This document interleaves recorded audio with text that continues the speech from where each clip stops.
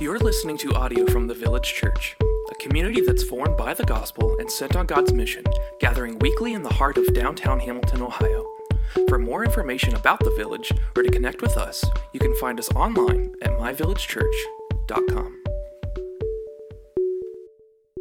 So we're going to be in John chapter 20, starting in verse 24 through the end of the chapter.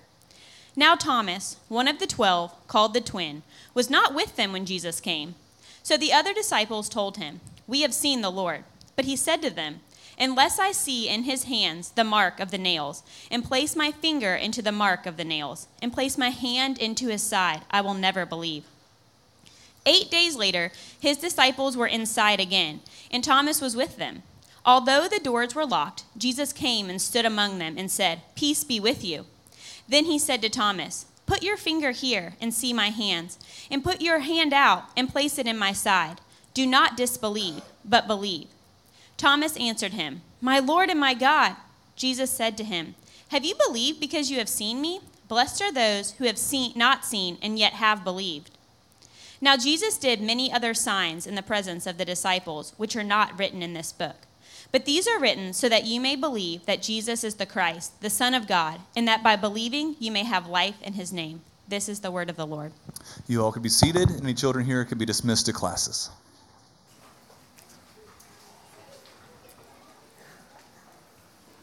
Good morning.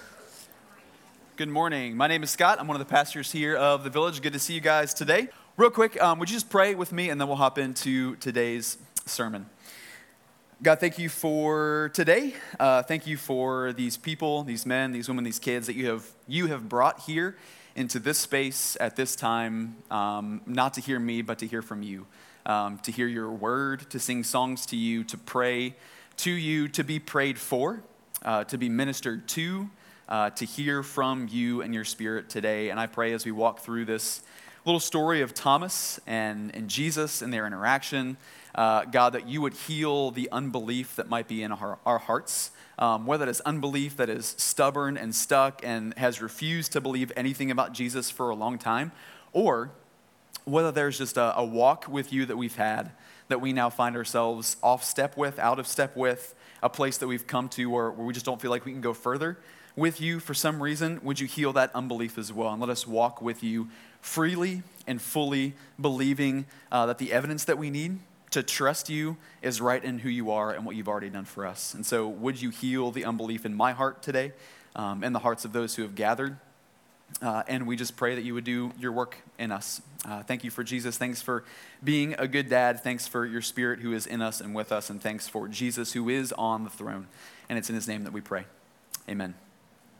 All right, so funny enough, Matt this morning called me Scotty-O. And it was like, do people call you that? Is that like a nickname? No, nicknames are never a thing for me at all. Because when you're a second grader and your name rhymes with potty, it kind of like just kills all the charm of having a nickname at any point in time. And so nicknames never really a thing, but I had two nicknames at some point for like a very short stint during my baseball career when I was younger. And they were directly related to my athletic prowess, which you can imagine.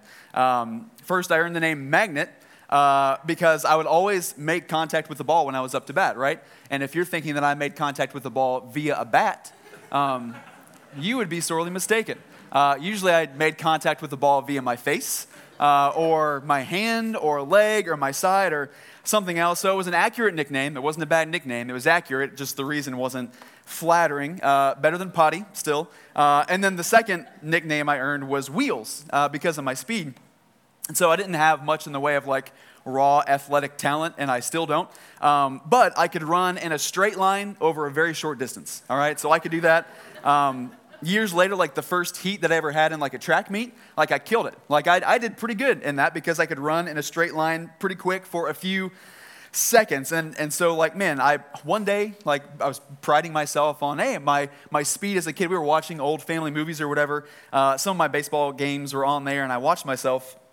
I come up to bat, somehow managed to not get hit by a ball, but instead hit the ball. And as I'm like running the bases, I'm like, I hear people saying, "Hey, come on, Wheels, go Wheels," like cheering me on or whatever. And as I'm watching, I'm like chugging down the baseline. I'm like, man, how big is this ball field that I'm running down? Because it's taken me a long time to get from base to base. It's a regular sized field, and so I find out as like a 30-something man who may not have been good at much in terms of like athletic stuff, but I prided myself on my ability to run in a straight line over a very short distance. I found out that like my nickname Wheels was a joke. I was heckled by my parents and the team adults or whatever, and so those were my nicknames. No, thanks. That only lasted for so long, right? That was like the season or two. Thank goodness. One nickname was accurate, but misleading. Another nickname that was inaccurate, but like just mean, at the same time. But imagine for 2,000 years, having everyone that you know you by a nickname that's misleading, that's inaccurate, and that is actually mean. And that is the story of Doubting Thomas. Because he said one thing at one point in time and he changed his mind a few days later, right? But that story of Doubting Thomas, he's been bullied by adults, by pastors and commentators and everybody, children's curriculum for 2 millennia now. He gets a bad rap, all right? As if wanting evidence for something is bad, especially when you hear that it's like about someone coming back from the dead. And most important here is that Doubting Thomas isn't doubting anymore. He is believing Thomas. And in fact, he is believing probably more than he ever has in his entire life, because by God's grace, man, he is with Jesus now and more sure than ever that Jesus actually rose from the dead and is alive. And so today, we hope to redeem Thomas's reputation a little bit as we go through this story. And I hope that maybe our faith, those of us who are in here, will be assured in some way that our unbelief that all of us carry into this room, Christian or not Christian, might melt away a bit and might be healed a little bit as we not just look at Thomas, but look at the Jesus that wanted Thomas. And so our main idea for this morning is this, that Jesus has given us everything that we need for everyone to believe. It's our main idea this morning. We'll start by looking at the first couple of verses in our focal passage. This is John 20, 24 through 25. Now Thomas, one of the 12, called the twin, was not with them when Jesus came. So the other disciples told him, "We've seen the Lord." But he said to them, "Unless I see in his hands the mark of the nails, and place my finger into the mark of the nails, and place my hand into his side, I will never believe." Point one this morning is that stubbornness gets in truth's way. We don't know a ton about Thomas, but we have seen him like here and there pop up in John as we've been through this book. The first time he pops up was in John 11.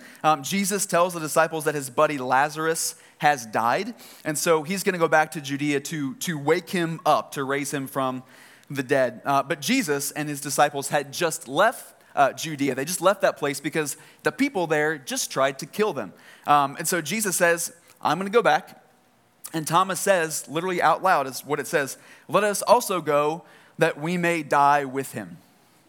It's like he's like a glass half empty, skeptical, pessimistic kind of a person. We see him again show up in John 14. Jesus is telling the disciples that he's going to leave soon. He's going to have to go away soon, but he will come back for them, and that they know the way where he's going already anyway.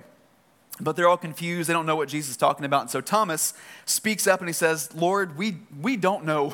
We don't know where you're going. How can we possibly know the way?" Thomas isn't afraid of asking for directions, all right? So he's a little bit skeptical, a little bit glass half empty, but he also wants to know what's going on. He wants to be informed, doesn't want to be taken off guard, or he doesn't assume anything. And so when we see him here for the third time in John, nothing that he says or does, none of the stuff should really be surprising. Last week we saw Jesus' disciples, they were huddled together, doors locked, curtains shut, afraid of what might happen if the Jewish leaders found out where they were, and they were afraid that they would get them killed just like they got Jesus killed. But crazy enough, Jesus just kind of walks through their locked door, body and soul, as if it's not even there. He says hi, and then he says he's going to send them with the Holy Spirit. He's going to send them out into the world to tell people who believe that their sins are forgiven. Right? That's pretty wild stuff. And Thomas, he missed this entire thing. He missed this whole interaction. We don't know if he went to the bathroom, if he lost track of time at home, fell down like a YouTube rabbit trail or something because he was researching stuff. We don't know where he was or why, but he wasn't with the rest of the disciples when Jesus showed up. But when he finally got there, the disciples told him that they saw Jesus, wounds and all, flesh and blood, alive and well, and better than ever. And he's like, no, you didn't. It's like, nah, didn't happen. Hence the nickname Doubting Thomas. And let's be clear, Thomas should have doubted this. He should have had some questions about this stuff. It's a pretty wild claim to make. If you go out for some Ben and Jerry's, right, or some late night Taco Bell or whatever, and then when you come back home, your roommate or your family says that they saw a dead person, not a ghost, not a zombie, but a person that you all know and loved that had died. They showed up, they walked through the door, they carried on a conversation, and then they just left before you got back, right? You should probably have some questions as you're standing with your pint of, fish food or your cheesy gordita crunch or whatever. You should probably have some questions for those people and not just assume that they know what's going on. And so wanting to see Jesus with his own eyes and examine his wounds with his own hands, that's not crazy. That makes sense. But here's the thing. Thomas wasn't just doubting. Thomas was being stubborn. I will never believe if I don't see these specific things I think I should get to see if that was real. That's different than saying, it's tough to swallow. It's a little hard to believe. I'm open to being persuaded, though. Do you have any compelling evidence? That's different. If you have doubts or questions, if you are in here and you're not sure about Jesus, that's okay. Christianity should never kill our curiosity before we meet Jesus or after we meet Jesus. There are folks who probably have more questions after they come to know Jesus and are trying to make sense of life with him in it than they did before. The Lord wants you to be curious about him. He wants you to ask questions, what he meant when he said this or when he did this, why the world is the way that it is. He wants you to be hungry for more. But being hungry for more is different than refusing to eat what's on your plate because the foods are touching each other. Or because you've never seen this green thing before, this disgusting, it's going to kill me, if I eat it. Or because you don't know how old the thing is that you were just served. That's not being hungry, right? That's not curiosity. That's not healthy doubt. That is being stubborn. And this is what Thomas is doing with the disciples over Jesus. And it's what we do. And it honestly gets in the way of us actually knowing the truth. And so 3 little subpoints here in our first point is that, stubbornness, it doesn't care what it sees. Anyone who's been a kid, anyone who has eaten with a child, knows that it doesn't matter how many times they've seen someone eat a certain kind of food and survive, right? Or no matter how many times they've seen people eat it and then be like, oh, this tastes really good, no matter how objectively, scientifically nutritious it is. Big bones, strong muscles, better night vision, whatever it happens to be. There are some things that kids simply will not eat. You can make a PowerPoint presentation, right? You could try to demonstrate your entire health chart or whatever over the course of your life. You could bring in 10 of their peers who also say that it's good, and they would still be like, but what is this black stuff, right? It looks like a booger. I don't want to eat any of this stuff. That's what they would respond to because they have it set in their minds that that's what it's going to taste like, right? Despite the evidence that is in front of them. Stubbornness doesn't care about truth because it doesn't care about evidence. It might care about some evidence, very specific evidence that it thinks that it should see and needs to see. Jesus' wounds, right? Thomas really cared about that evidence. Let me see him, let me touch him myself, but anything else, any other evidence, it doesn't matter. He had a group of peers telling him about what happened. And they weren't strangers. They were his friends. They were fellow disciples. Their evidence would have counted in court, but it did not count in the court of Thomas's opinion. There were 2 separate instances of this happening. First with Mary, right? And then with the disciples here in the house. That didn't matter. None of it was compelling at all because before genuinely considering any evidence, he had already determined what evidence mattered and what evidence didn't matter. And that's just not what genuine hunger for truth looks like. We know we're dealing with stubbornness when we're unwilling to look at or weigh all of the evidence that is in front of us. That's stubbornness. Number two, stubbornness doesn't care what it says. It's not just saying, like, I won't believe it unless I see it. It's that I won't believe you even if you are saying it.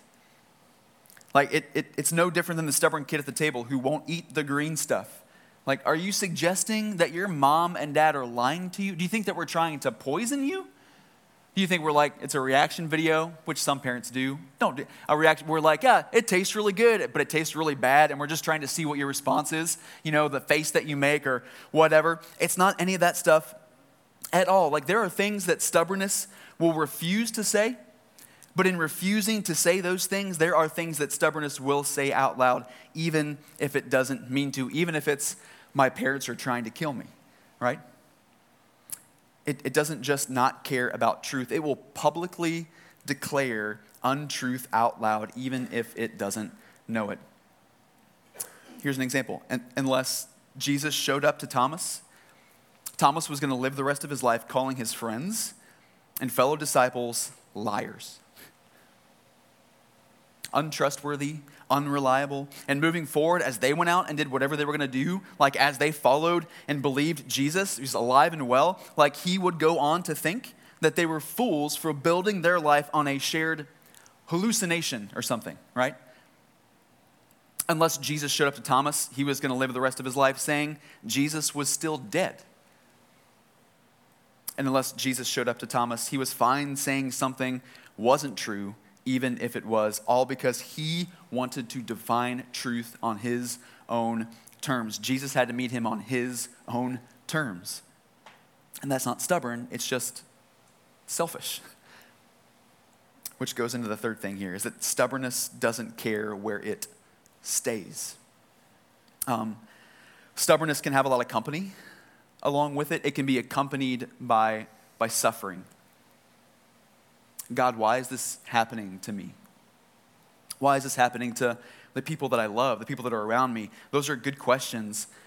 But then it can move toward, like, stubbornness can come along and move it towards, like, God, if you're true, this wouldn't have happened. If you're real and you're good and you're all powerful, then you would have shown up and done something different. Or you will show up and you will fix this thing the way that I think you should fix it, this mess that you've made or that you let happen. And if not, then I can't believe that this is real or that you're real or that any of this is worthwhile anymore. Stubbornness in the midst of suffering can lead us to draw lines in the sand and demand that God dance in them. Otherwise, he's not real. Stubbornness can be accompanied by compassion, right? Like, what happens when the people that you care about become stubborn themselves? They draw lines in the sand over who God is or what he would say or what he's like or what he's not like, whether he's there or not. And they come to conclusions that put you on the other side of that line. Like, what do you do in that case? And then maybe you want to, like, straddle the line out of care. You want them to know that, like, maybe you'll even cross that line with them just to make sure that they know they're not alone in it. They might feel like God is not with them, but you want them to know that you're there even if they think God's not. And all of a sudden, you've given someone else in your life the power to determine what is true about life and about the Lord. You've let someone else draw lines in the sand. And unless he meets their demands, he's not God to either of you. Stubbornness can be accompanied by a lot of things. And a lot of things that deserve, honestly, a lot of attention and a lot of care. But where stubbornness comes from is always the same. It's pride. Who are we to give God an ultimatum? Who are we to serve God papers and say, hey, here's the court date. If you don't show up at this date, at this time, in a presentable fashion, you will be held in contempt of my court. He doesn't dance to our tune. He doesn't answer to our rules. He doesn't take our tests to stay within our lines. If we want something that answers to us, then we might want witchcraft or New Age stuff or whatever. But I'm not sure why we'd want to, like, throw ourselves at something where we are the impressive ones in the equation. Like, we've been We've been trying that since about 5 minutes into humanity, and in 2023, like all it's gotten us are stores that sell like shiny rocks and packs of cards and bloodier wars and a mental health crisis. That's where that's gotten us. And stubbornness is more than happy to let us stay right there. To let us sit in despair and bitterness and purposelessness in a world where we believe Jesus doesn't come back to life. Death is the end for us all. Only to find out that in the end, we've been denying the God of the universe who is in charge. And we're opposed to him after it's too late.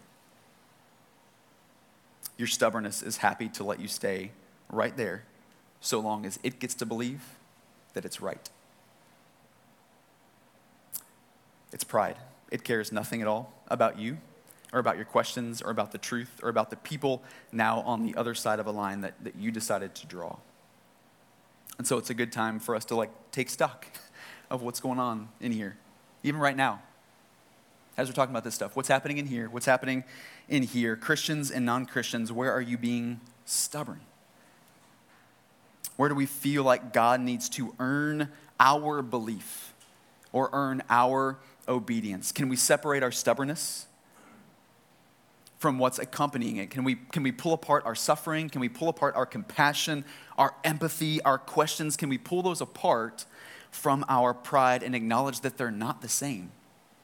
Can we do that? We get to consider Thomas and not just point a finger at him, right? But instead maybe wonder how much we actually have in common with him here. He's the butt of a lot of jokes, but maybe we're more like him than we think. For worse, but maybe also for better, because it's maybe not just in our ability to be stubborn, but maybe it's in our ability to be confronted with evidence and then to let go of our unbelief. And that's our second point this morning. We'll read John 20, 26 through 29. Here's what happens 8 days later. 8 days later, his disciples were inside again, and Thomas was with them.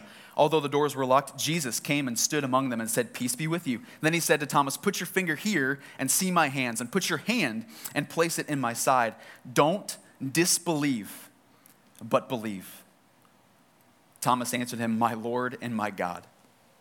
Jesus said to him, "Have you believed because you've seen me? Blessed are those who have not seen and yet have believed." Point 2 this morning is that evidence gets in unbelief's way. I don't know if you've ever been to a surprise party before, like you're one of the surprisers. Everybody's hanging around waiting for the surprisee to walk in the door, and all of a sudden someone sees like headlights pull in the driveway or whatever, and you think that they're there, so everyone gets in place and they huddle down, they hide, and it's quiet for a minute, and then the door opens up, everyone jumps out and they yell, "Surprise!" only to find out that it's like the one guy who's always late to everything, right? He was supposed to be there like 15 minutes ago, and so now like everyone has to reset and go back to where they were again and pretend like it was just as exciting as it was the first time when the real person shows up. That's the picture I get when like I'm reading this part, because the scene is shot for shot exactly like what we saw last week, except Thomas wasn't there the first time. So Jesus had to set everything up again, right? Disciples inside, door locked, everyone's hanging around, and once again, Jesus kind of like walks through the locked door, but no one's as excited as they were the first time. Oh, wow, that's a cool trick, Jesus. Never seen that before. Like Jesus says the same line. He says, "Peace be with you." But this time, instead of just showing his wounds to everyone, like he did the first time around, he turns to Thomas and tells him to see and touch exactly what he said he need to see and touch word for word in order for him to believe that he had risen from the dead. Now it'd be really easy to like look at that and be like, "Hey, see? Like Jesus did what Thomas told him to do. Thomas put Jesus to the test, and Jesus showed up. Why shouldn't I do the same thing? Why can't I do the same thing and expect Jesus to show up in that way for me to prove himself?" Here's why. Jesus can do whatever the heck he wants to do, right? Like he didn't have to show up. He is not a clown that got hired for a birthday party.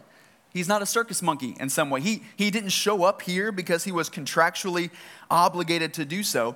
And also, like, we're not Thomas. This is between Jesus and Thomas.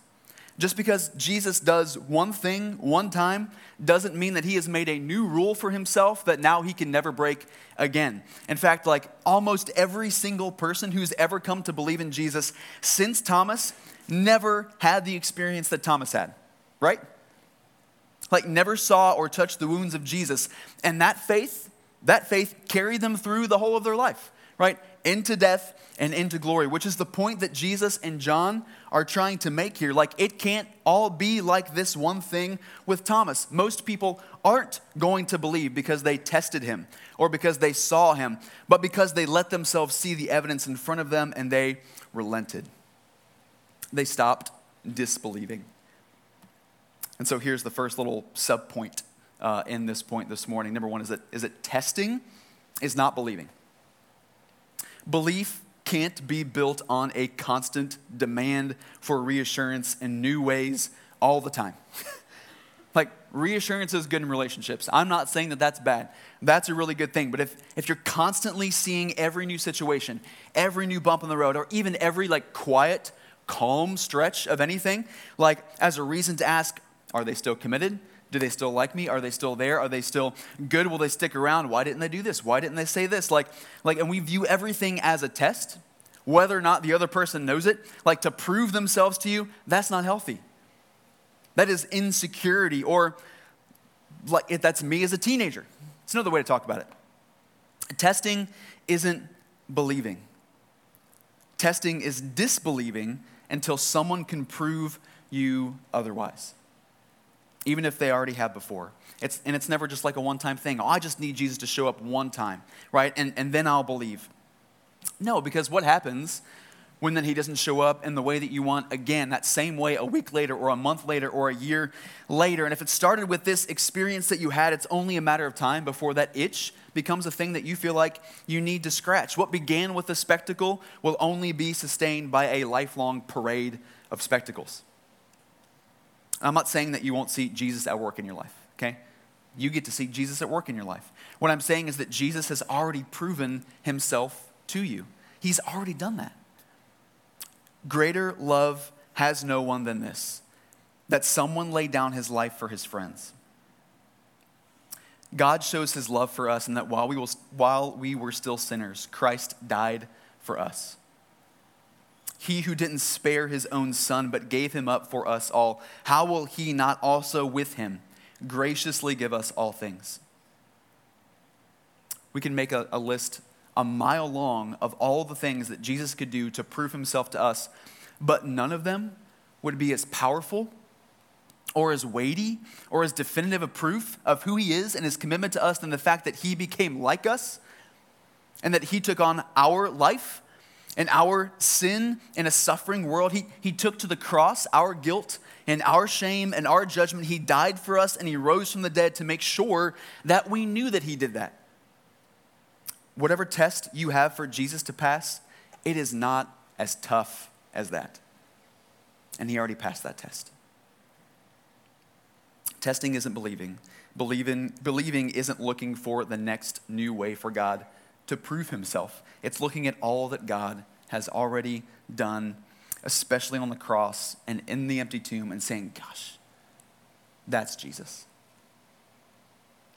That's the King. That's the guy that I know. It is reassurance built on things already done, not hope for in things that we're making up as we go along. This is the second subpoint this morning, is this, that seeing is not believing. There are people who would say that if Jesus just showed up right now, like flesh and blood, right here in the room, they would believe. And I'm just saying, no, you wouldn't. No, you wouldn't. Like, I mean, maybe you would, but there's nothing stopping you from attributing that, whatever that might look like, to something or someone else, right? Maybe it's a hallucination. Maybe it's a trick. Maybe it's another spirit. Maybe it's an alien. It's like Scrooge from A Christmas Carol when he sees the ghost of his business partner, Jacob Marley. He says, you may be an undigested bit of beef, a blot of mustard, a crumb of cheese, a fragment of underdone potato. There's more of gravy than of grave about you, whatever you are. And yes, you should be hearing the Muppet version of that when I say that. That is the only correct version. In Romans, Paul says that we all see creation and we know there's something eternal. There is something with the divine nature that made all of this, right? That says nothing about science. It says nothing about science or dark matter, all the questions, the big bangs, all the things. Just that behind all of creation is something outside of creation. That's just looking with your eyeballs 101. That's what Paul says. And yet sin 101 says, but maybe there's not. And if we believe there's not, then we can do kind of whatever we want. We can deny truth. We can be stubborn. Sin is stubborn that way. Set aside the Bible, right? In the age of Photoshop and deep fakes and ChatGPT and AI and CGI, anyone who scrolls the internet or grades papers for a living or just watches any form of entertainment, they can't believe everything that they see. If you do, you're a fool. And there are probably a lot of students that would love to have you for a teacher, right? If that's the case. How many true crime podcasts or real life investigation Dateline stuff end up with multiple theories and a big question mark at the end because different people have seen the same evidence and arrive at different conclusions? Happens all the time. Seeing isn't believing. Believing isn't just observing the evidence. It's looking at the evidence in front of you and all that God has already done, especially on the cross and in the empty tomb, and not being blinded by the stubbornness of our hearts. It's being able to ask, what does this mean? Right? If this is true, if what I'm observing is actually true, then what does this mean that Jesus lived and he died and he lived again? And can I be content with all that I haven't seen, if all I have seen seems to point to Jesus being the real deal? And that leads us here. Third little subpoint is that relenting is believing. If you've been around the church for a bit, you may have heard like the call to repent and to believe, to change your mind and your life, to turn away from sin, the stuff that like used to define you and lead you in life, and to turn towards Jesus. And for some of us in here today, repenting looks like relenting. It means giving in to Jesus and confessing what you already know to be true, what all the evidence already points towards, that he is Lord and God, like Thomas said. Jesus tells Thomas, look here, like, look at me, touch this stuff. Now stop disbelieving and start believing. And honestly, that's us. Like, we don't need any more evidence. Jesus doesn't need to prove himself again. He doesn't need to show us anything else. We know who he is, we know what he did, and we know what he says, and we just need to believe it. That's what he's saying right here. Like, we can stop pretending like we are some objective, neutral party who's just like trying to follow the facts. For a lot of people, that is just a fake cover for saying that we just don't want to believe. And it wouldn't matter if we were born 2,000 years ago and saw it with our own eyes, like a ton of people who saw him but didn't believe in him did, right? Or if he showed up here right now, we wouldn't believe because we don't want to. We're stubborn. And maybe we're afraid. Maybe there's something accompanied by compassion. Maybe we're something else, but we are being stubborn. And that goes for people who aren't Christians in that room, or in this room. And that goes for Christians in this room. Some of us don't want to make the first leap, but you know that you should. And you can go from a doubting Thomas to a believing Thomas. And some of us have made that leap already, right? But at some point we decided that we followed Jesus far enough, and he was good enough for grace, but not our obedience. Something has gotten in the way. I know it sounds like Jesus is knocking Thomas for having to see in order to believe. He's not. I don't think he's trying to knock him. Jesus did this same song and dance for the rest of the disciples 8 days ago, right? Like, he did the same stuff, so it couldn't have been all bad. But if Jesus is knocking Thomas, it's because he's not believing his friends. Like, the people in his life were trying to tell Thomas the truth, but he wasn't listening. He had to see it for himself. And some of you, Christian or not Christian, have people in your life who are trying to tell you the truth and you're just not listening. And you want more evidence before you leap. But Jesus is trying to tell you that the future of his people is not going to be built by seeing more, but by hearing and believing what's already known. And that faith, many would call it blind, but what Jesus calls it here is blessed. So let's take a look at the last little bit of our passage this morning, John 20:30 through 31. Jesus did many other signs in the presence of the disciples, which are not written in this book. But these are written so that you may believe that Jesus is the Christ, the Son of God, and that by believing you may have life in his name. Hey, he said the title. He said the title of the sermon series. It's right here. It's in the book. Third point this morning is this, that the church is his body of evidence today. Speaking of true crime podcasts, Dateline stuff or whatever, it's pretty hard to try a murder case without a body. Right? Like if you're saying someone's been killed, it's a bit of a hole in your case if you don't have the body of the person, like to at least be able to verify that like very important fact in the case, that someone is dead, right? Kind of important. And even if you do have a body, right, it can be tough to convict someone. Even if if everyone knows that guy definitely did it, right? Everyone knows he did it, but it can be tough to get him there if there's no physical evidence, right? If it's all circumstantial, they could have been there, they could have done this, but there's no DNA, there's no fingerprints, there's no hair or like torn piece of clothing hanging off a branch or something somewhere that like physically connects someone to the scene of a crime, and then that just leaves room for reasonable doubt, right? And if there's reasonable doubt, you just can't convict, just can't do it. Now with Jesus, there's no body. There is a body, like it's physically in heaven, reigning on the throne, but it's not in our possession, right? It's not in a museum. It's not in a morgue somewhere. He was murdered, but he rose from the dead. And it's not like we have like plaster molds, right, of the bottom of his sandals in some mud pit somewhere walking around, and we have like a lock of his hair in a plastic baggie.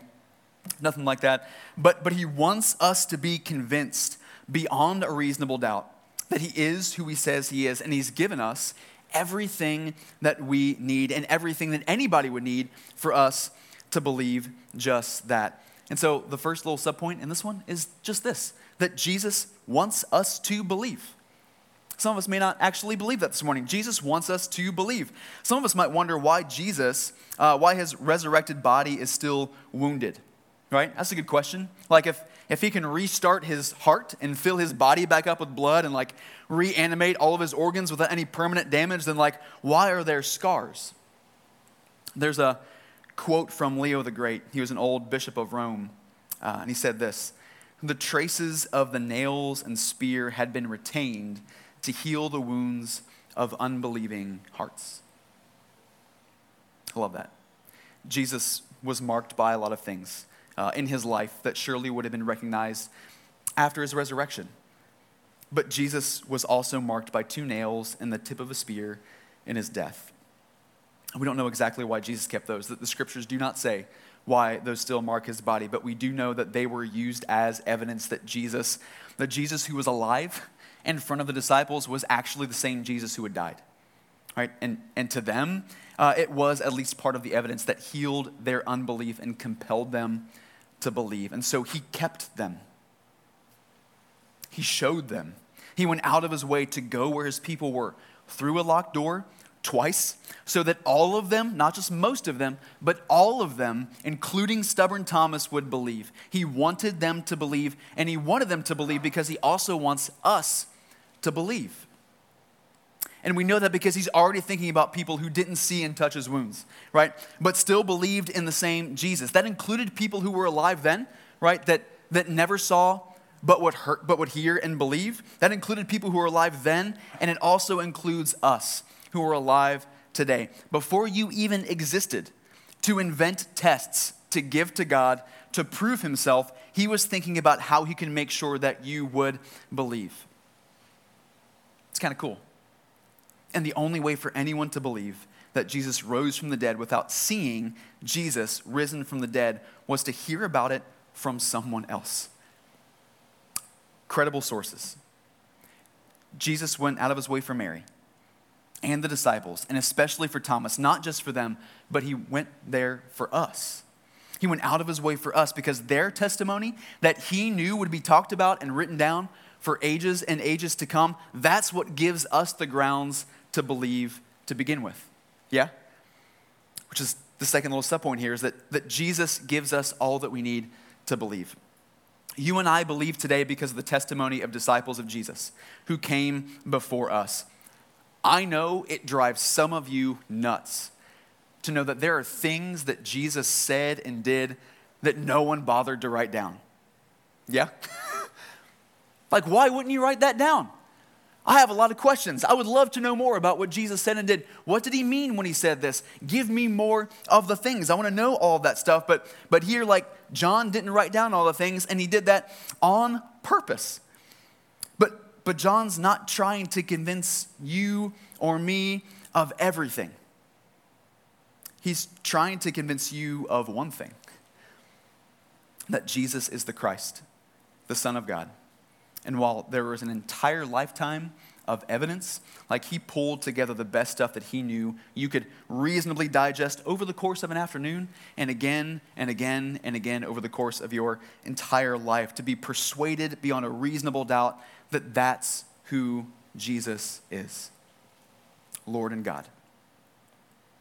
And John's just one of the accounts of Jesus' life and death and resurrection. There are 3 others, and there are a load of other things written about the story of God and his people before and after Jesus showed up on the scene. And all of this was way more of a glimpse into the legitimacy of Jesus than Thomas ever had, right? We get to see way more than Thomas ever did. We have way more because we've seen even more of God's faithfulness to his people in the scriptures, but certainly over the course of church history. Like, if you're someone who's struggling to believe because of a question that you have, or a dilemma, or maybe a friction that you have with what Jesus says, or what you think the Bible says about something, or what you've heard some Christians say at some point, dude, I will happily give you time and a cup of coffee and an afternoon to chat about those things, and maybe I'll help, or maybe I will make it worse when we sit down and talk. But what John is saying here, and what you need to hear, is that not everything is as important as everything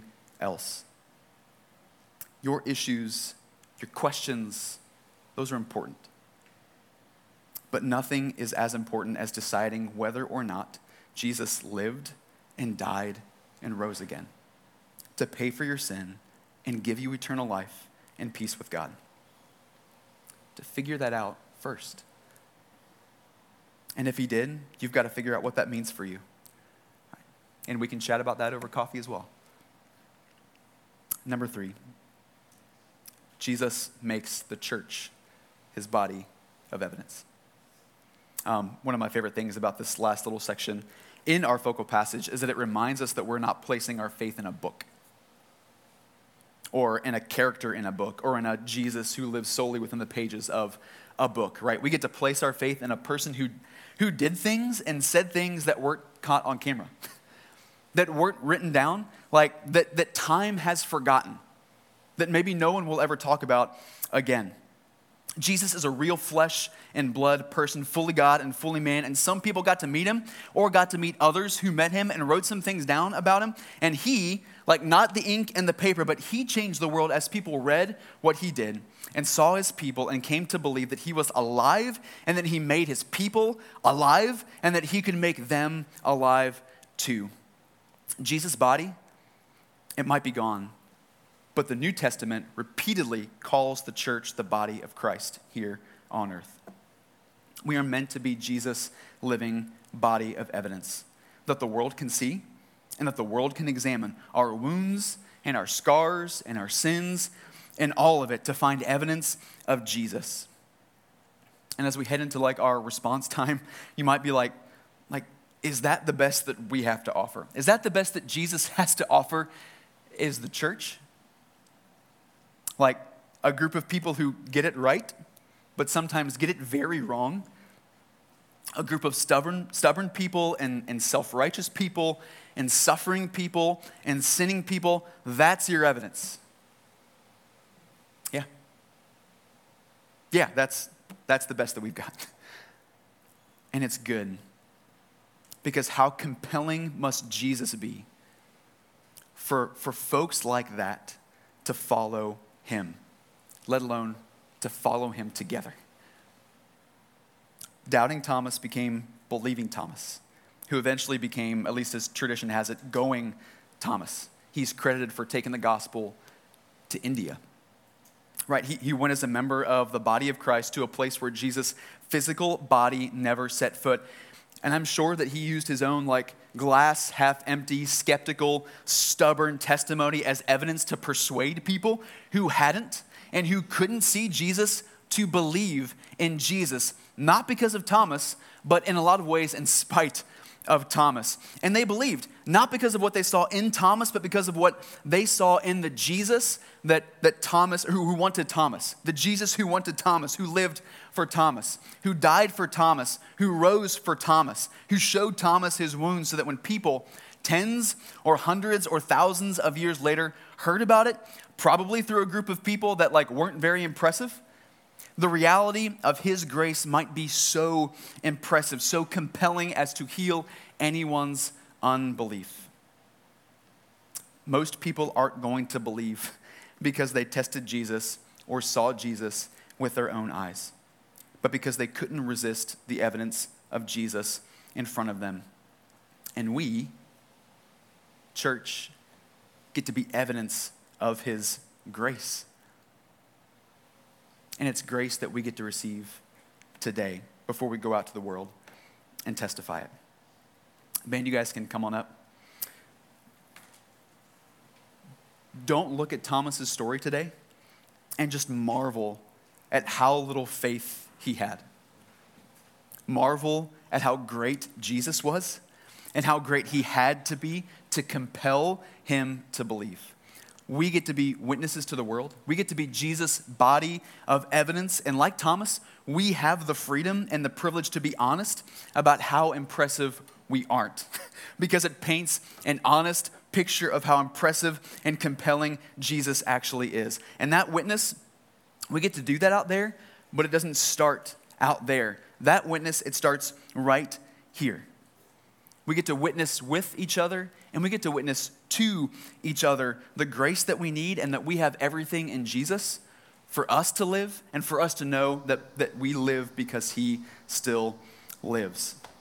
So the invitation right now this morning is the same as it is every single week that we gather together as a church. It is to consider where you are with the Lord. And we get to do that tangibly, with a tangible representation, not just of the people in the room, but the bread and the juice here that tangibly represent the body of Christ that was broken for us and the blood of Christ that was shed for us.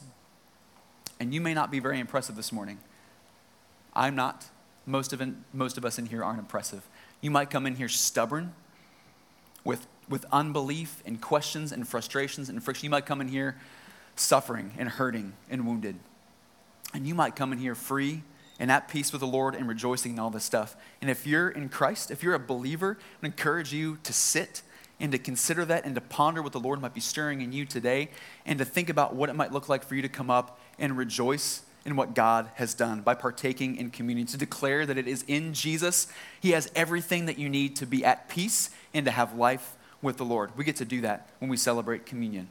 If you're not in Christ, you're not a believer this morning, hey, then this is not for you. This table is not for you, but Jesus absolutely is. We are here for you. We would love to testify, but also hear your story, right? And maybe illuminate where God is wanting to work grace in your life, and would love to come up here and take communion for the first time with you, if that's the thing that you want to do, all right? There'll be some questions up on the screen that you can look at and sift through to help you consider where you're at with the Lord. You can pray at your seat. You can pray at the prayer bench over there. There'll be some folks by that red tree and back by that back wall. I would love to pray with you. Those folks would love to pray with you. You can sing with the band. But what you get to do this morning is consider Jesus has given you everything you need to believe.